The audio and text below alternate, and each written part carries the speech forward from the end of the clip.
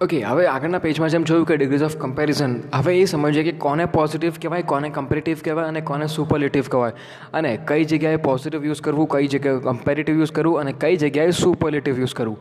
સમજો, the positive degree of an adjective is the adjective in its simplest form.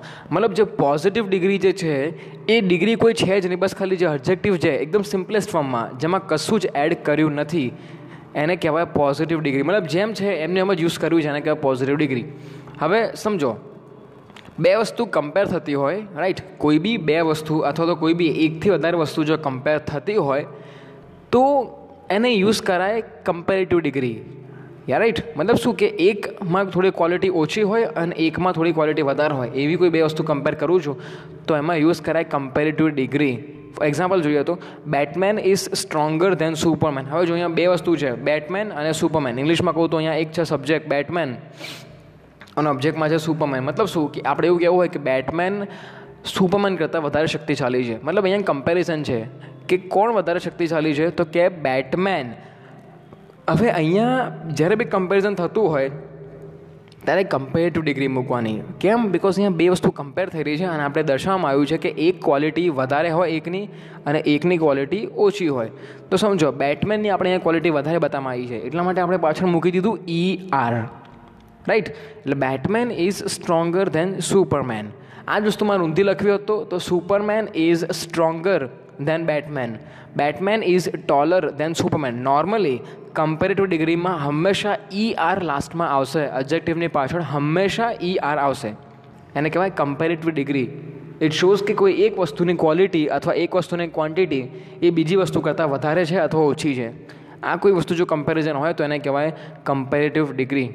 બીજું example જુઓ તો Hummer H2 is better than Mercedes G class. હવે જે હમર H2 જે ગાડી છે એ મર્સિડીઝ G ક્લાસ કરતાં સારી છે. આમાં બી પાછું ક્વોલિટી કમ્પેરિઝન કે ભાઈ હમર H2 જે છે એ મર્સિડીઝ કરતાં સારી છે, રાઈટ. કમ્પેરિઝન થયું, એના માટે આપણે મૂકી દીધું ER વાળો વર્ડ બેટર, રાઈટ.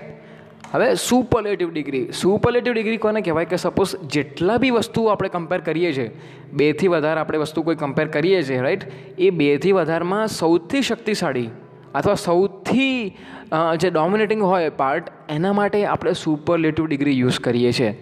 એક્ઝામ્પલ જુઓ તો જો પેલું જૂનું એક્ઝામ્પલ જુઓ, Batman is stronger than Superman. આમાં ખાલી બે જ વસ્તુ હતી, બેટમેન, સુપરમેન, અને આપણે એમ કહેતા હતા કે ભાઈ બેટમેન સુપરમેન કરતાં વધારે સ્ટ્રોંગર છે.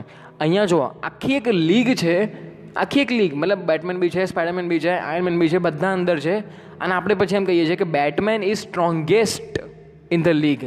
પહેલાંમાં શું હતું, બેટમેન ખાલી ને ખાલી સુપરમેન કરતાં શક્તિશાળી છે. અહીંયા શું કીધું છે કે લીગમાં જેટલા બી છે બધા કરતાં બેટમેન શક્તિશાળી છે, રાઈટ. એટલે થયું એકદમ જે હાઈએસ્ટ કોઈનું ક્વોલિટી હોય એના માટે યુઝ થાય છે સુપરલેટિવ ડિગ્રી. નોર્મલી સુપરલેટિવ ડિગ્રીની હંમેશા અને પાછળ હંમેશા EST લાગશે, GST નહીં, આ તો EST લાગશે. સેકન્ડ એક્ઝામ્પલ જુઓ, પહેલાંમાં શું હતું, Hummer is better than Mercedes G class. હવે આ એક્ઝામ્પલમાં જુઓ, સુપરલેટિવ ડિગ્રી લગાવીએ તો Hummer is best of all the cars. બધી ગાડી કરતાં સૌથી સારી કઈ છે તો કે હમર H2. આની પાછળ બી લાગ્યું EST વાળો વર્ડ.